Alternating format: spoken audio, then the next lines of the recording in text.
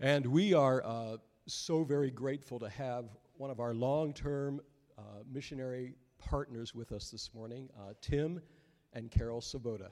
And they were, for many, many years, working with YWAM, Youth with a Mission, in India, and then for the last 10 and a half years have been in San Francisco, the inner city, which is called the Tenderloin District.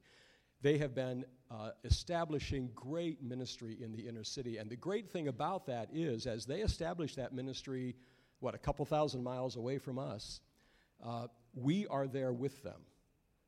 Every person, 365 days a year, every single person that they are able to touch for God's kingdom.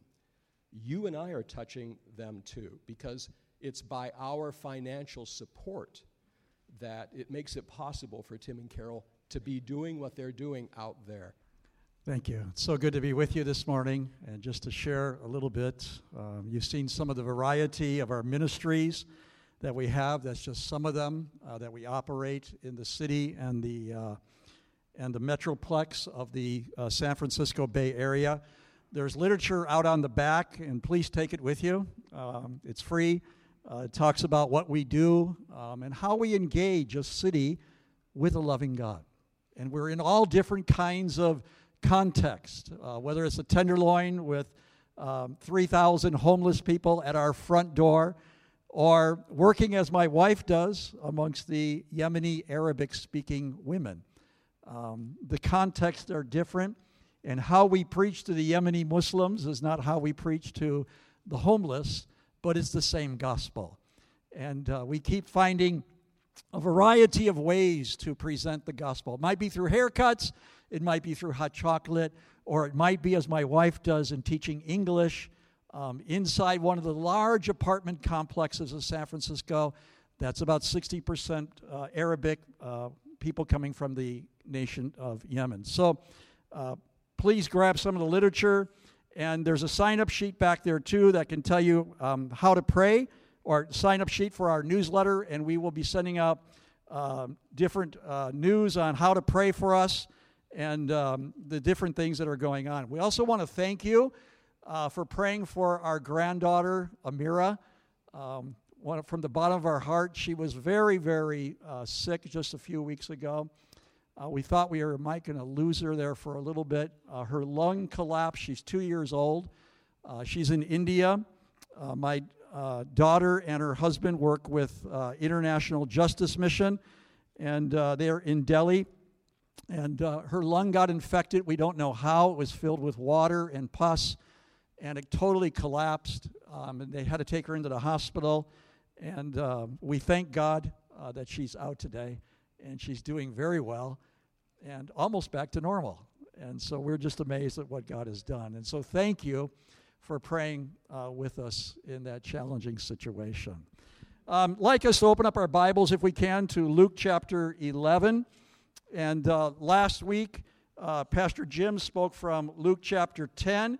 He spoke about Jesus sending out the 72 disciples to share the message of the kingdom, which was peace. And as he broke that message to us, gave that message to us, he talked about how some people found that was a difficult message because they were hoping to go to war with their Roman oppressors.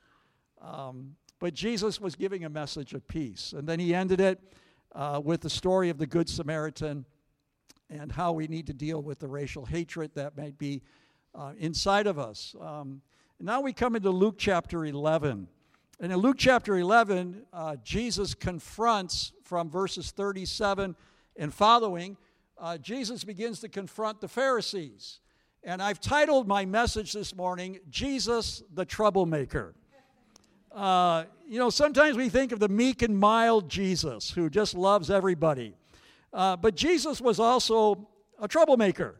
And in Luke chapter 11, he confronts those who were representatives of what people thought the kingdom should be.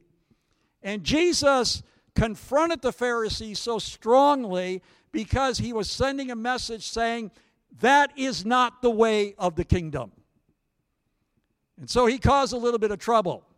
And I might say this morning, if Jesus is causing trouble for you, well, then you might be on the right path also. Because there's a little bit of a Pharisee in every one of us. I don't know about you, but ever since I gave my life to Jesus, it's been nothing but trouble. Trouble for my flesh, trouble in my judgments of others while I blindly excuse myself, trouble in the details where I always think that I'm right. Anybody getting a witness this morning? Trouble in the focuses where I derive my value from. And Jesus comes and he causes trouble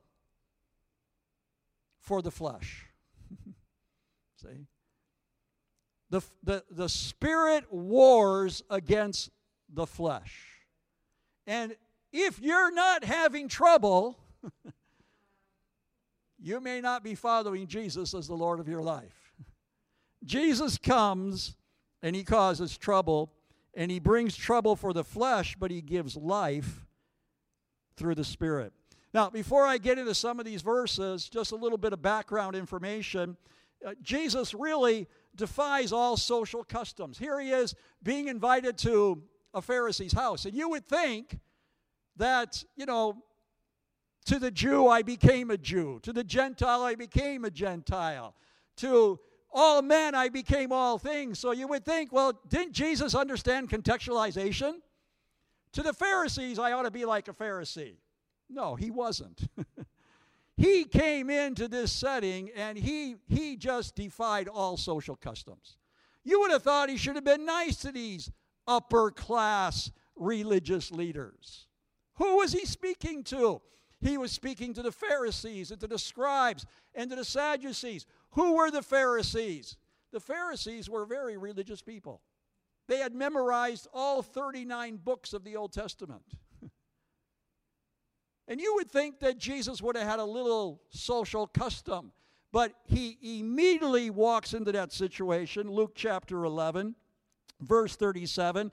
And it says, when Jesus had finished speaking, a Pharisee invited him to eat with him. So he went in and he reclined at the table. Now watch, verse 38. But the Pharisee, noticing that Jesus did not first wash the meat before the meal, was surprised. Right away, the Pharisee begins to judge his outward behavior. These were people that had social customs, that were cultured, that were very proud of their social standing. And Jesus comes in and cuts them down to size very quickly. Muhammad Ali, after winning one of his boxing titles, got onto the airplane, and the stewardess walked up to him and said, you need to fasten your seatbelt. Muhammad Ali looked at the stewardess and said, Superman doesn't need a seatbelt. And the stewardess replied to him, and Superman doesn't need an airplane either. Fasten your seatbelt.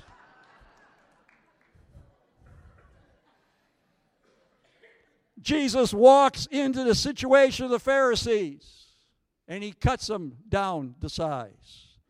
Jesus addresses the problems that are produced by legalism in those who are religious. And this is our danger as believers today. A Christian religious attitude. Listen to me. I live in the city of San Francisco. There's not a whole lot of Christians there. A Christian religious attitude devoid of love produces rigidity and self-righteousness that repels rather than attracts people to Jesus. Jesus is committed to stirring up trouble against our flesh in order to give us the life in the Spirit. We come to verses 39 through 41. Then the Lord said to him, now this Pharisee was judging Jesus. He was judging his outward behavior. He noticed he did not wash his hands. And Jesus did it on purpose. He knew what he was walking into, and he did it on purpose. And this Pharisee is judging his outward behavior. Then the Lord said to him in verse 39, "Now then, you Pharisees, clean the outside of the cup and dish, but inside you are full of greed and wickedness." You foolish people. Oh my goodness. You foolish people. Did not the one who made the outside make the inside also? What's going on here? Well, before we get more into this verse here, these are legalistic people. What is legalism? Legalism is a bargaining with God instead of empty-handed receiving of His grace.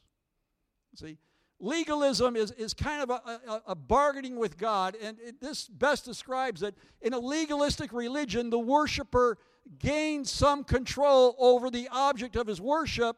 If the deity says, "You must do exactly this or not do that in order to please me," the worshiper's unconscious response tends to be, "If I indeed do exactly what you ask, you will have to do what I ask of you." This is how the Pharisees approached God. Why were they memorizing scriptures? Probably to get something back out of God. It was a bargain. It was a legalistic trade-off rather than a sweet, loving relationship. Oh, you didn't wash your hands before you eat. You're not acceptable to us. And what's going on here in verses 39 through 41? It's an emphasis on right behavior instead of right intentions. How many times do we put an emphasis on right behavior instead of right intentions? And what does Jesus do? Jesus causes trouble in our judgments of others while blindly excusing ourselves. My dad, who's preached here, who's no longer, he used to say, whenever you point one finger at a person, remember, you've got three fingers pointing back at yourself.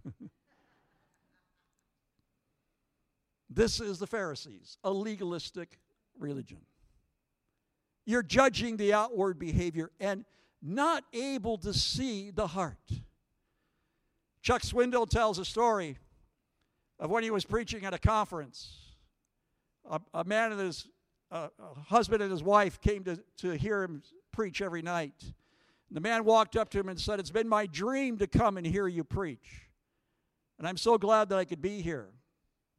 Charles Swindoll would preach every night, but he would notice that after about preaching for 5 or 10 minutes, every night, the man would fall asleep. And he started getting angry. What is this guy falling asleep every night? After about the 5th night, Charles Swindoll was so mad, he was about ready to rebuke the man. And the woman, his wife, walked up to Charles Swindoll and said, "Thank you so much for letting us come to your conference. It's been the dream of my husband to be here." And Charles Swindoll, under his breath, was saying, "Yeah," and he snored through all my sermons. And then she said, "My husband is terminally ill. He's dying of cancer. And he's on heavy medication. And it's been his dream to hear you preach. And I'm so sorry that he couldn't listen every night because the medicine makes him so tired that he just had to fall asleep." And Swindoll wondered about his own judgments. How many times do we look at other people, the way they look, the way they dress, the way they sound? We have teams coming all the time to San Francisco to work with the homeless. And we watch the transformation not only in the homeless people that they share the gospel with, but more so in them as they find out that the people they're sharing with are actually human beings. And not just bums sitting on the side of the sidewalk, but they're human beings who Jesus loves. You saw the video of the women coming in, prostitutes, transgenders, coming on Mondays to have their nails manicured. It's easy to judge, but when you go deeper below the surface, you begin to understand who the people are. Jesus comes.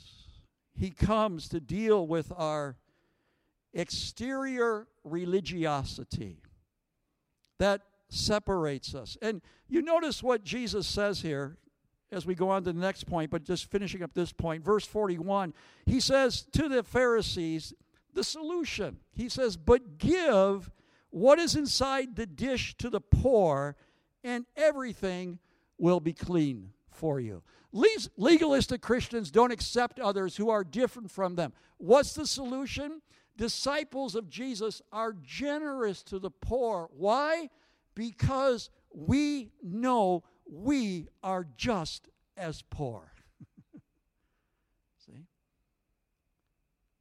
Have we forgotten our own poverty?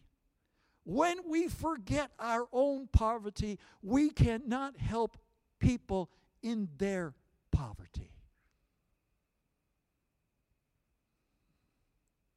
We're preaching a religious message rather than a life-giving message. Transformation takes place when we preach out of the brokenness of our own heart to the brokenness of another heart. Self-righteousness and exterior religiosity makes us forget the poverty of spirit that we came out of, and therefore hardens us to the needs of those less fortunate and hurting around us. A Christian religious attitude hurts our worldview towards the poor, and it makes us ineffective in sharing the gospel with those around us. Verse 42, we go on, it says, "Woe to you Pharisees, because you give God a tenth of your mint, rue, and other kinds of garden herbs, but you neglect justice and the love of God.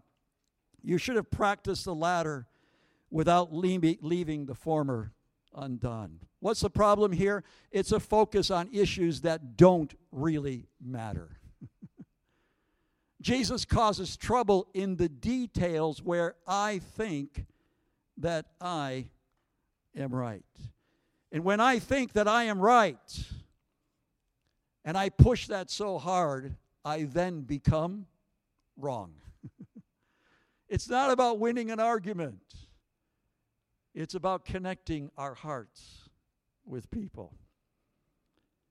Someone once said that our sophistication in religion is sapping the life out of our Christianity. We can get so technical in trying to be spiritual. The Pharisees were so right that they ended up being wrong. What were they doing? Legalism makes minor doctrines into major doctrines. See? Oh, what's the opposite of it? The opposite is just as dangerous. Liberalism makes major doctrines into minor doctrines. See?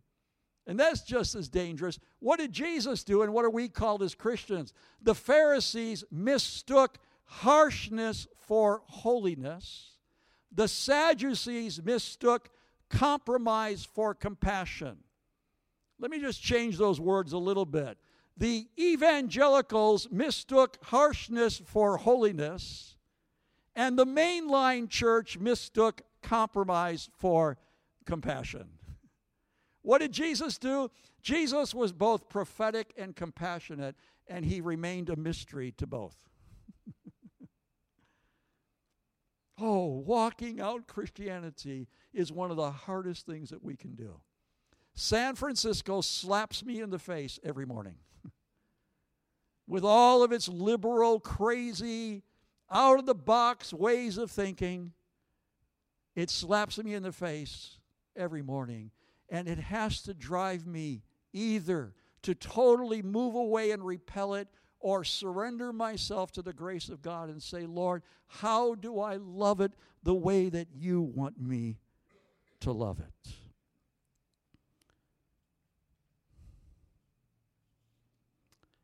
Verses 43 through 44, we find that Jesus here, he says, "Woe to you Pharisees, because you love the most important seats in the synagogues and greetings in the marketplaces." Oh, they love that. They love that place where they got approval from men. What is a Pharisee? A Pharisee is someone says, "How fair I seem." And how do they know that how fair they are? It's because they win the approval of others. Why are they winning the approval of others? They're reacting, or they're behaving out of what is called a wounded spirit. A wounded spirit of rejection. A wounded spirit of rejection seeks other people's approval rather than basking in the love and favor of God. A wounded spirit that moves to legalism becomes super spirituality. We have to do things for God in order to win His favor. We have to fast. Now, nothing wrong with fasting. But we have to fast 41 days, one day more than Jesus Christ. I remember many years ago I was praying, and I had a mental vision. It was a mental picture. And in that mental picture, I saw a little lamb amongst thousands of lambs, and that little lamb was jumping up and down. It was just jumping like this. And then it would turn into me. Picture of me, and I was waving to Jesus. "Hello, Jesus. See me, Jesus. See how I love you, Jesus. See how much I read your word, Jesus. See how much I'm fasting, Jesus." And then I heard God say to me, "Be quiet." Or, "Shut up." "Be still and know that I am God." See, legalism is constantly working itself to win the favor of God. And how does God want us to deal with that? Legalism is doing things in order to prove our worth and gain some kind of approval. What is Christianity? Christianity is knowing His love in the midst of our sin and our own weakness. It's not continuing in our sin, but it's knowing His love in the midst of our failures, our shortcomings, and our weaknesses. We love because He first loved us. He delivers us from legalism. He delivers us from super spirituality. Verses 45 through 52 as I close this morning. And I'm not going to read all of them. It says, "One of the experts in the law answered him, 'Teacher, when you say these things, you insult us also.' Jesus said, 'And you experts in the law, woe to you, because you load people down with burdens they can hardly carry, and you yourselves will not lift one finger to help them.' Verse 52, 'Woe to you, experts in the law, because you've taken away the key to knowledge, and you yourselves have not entered, and you have hindered those who were entering.'" What is a healthy spirituality? I'm giving a short little chart here. One side is super spirituality. The other side is what I call healthy spirituality as I close up this morning. Super spirituality or legalism says having problems is sin. Healthy spirituality says problems are a part of human nature. Super spirituality says emotions are sinful. Healthy spirituality says emotions are neither good nor bad. Super spirituality says relaxing is sinful. Healthy spirituality says recreation is recreating. Super spirituality says success or lack of success is sinful. Healthy spirituality says prosperity, poverty is not due to deficient spirituality. Super spirituality says being spiritual is being perfect.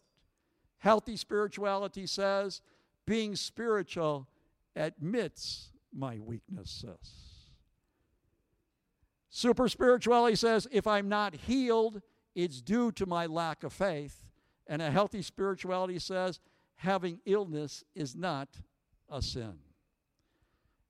And lastly, super spirituality says not being able to think of another point means I'm not led by God. And healthy spirituality says God is probably happy this message is almost over. Jesus causes trouble in my judgment of others. Is there anybody that you're judging today? Is there anybody that you're unforgiving towards today? And you're blindly excusing yourself? Jesus causes trouble in the details where I think I'm right. Are you trying to win an argument? You're not listening?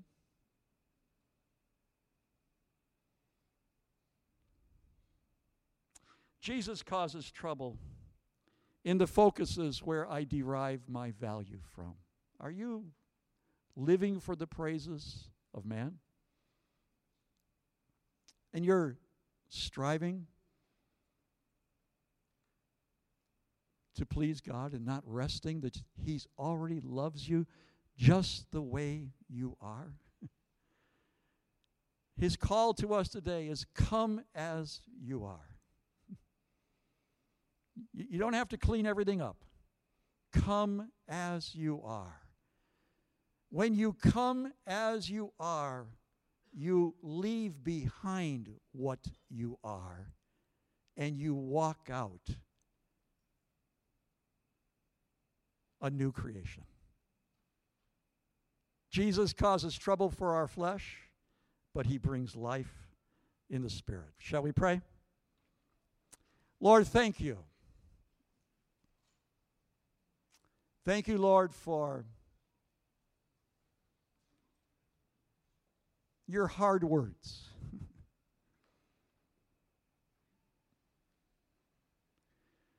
And Lord, we would confess that we are Pharisees.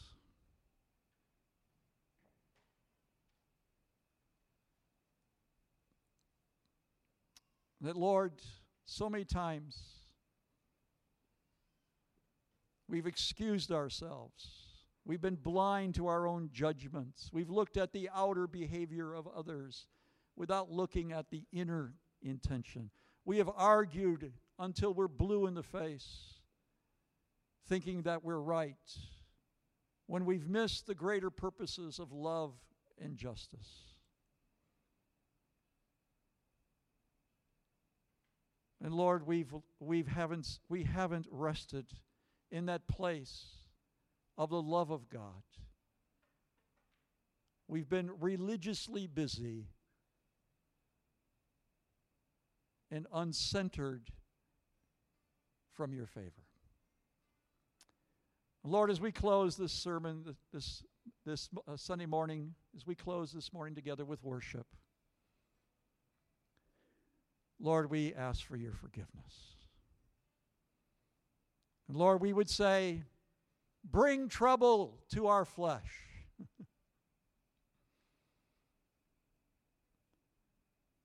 So that you might bring life by the Spirit inside of us. In Jesus' name we pray. Amen.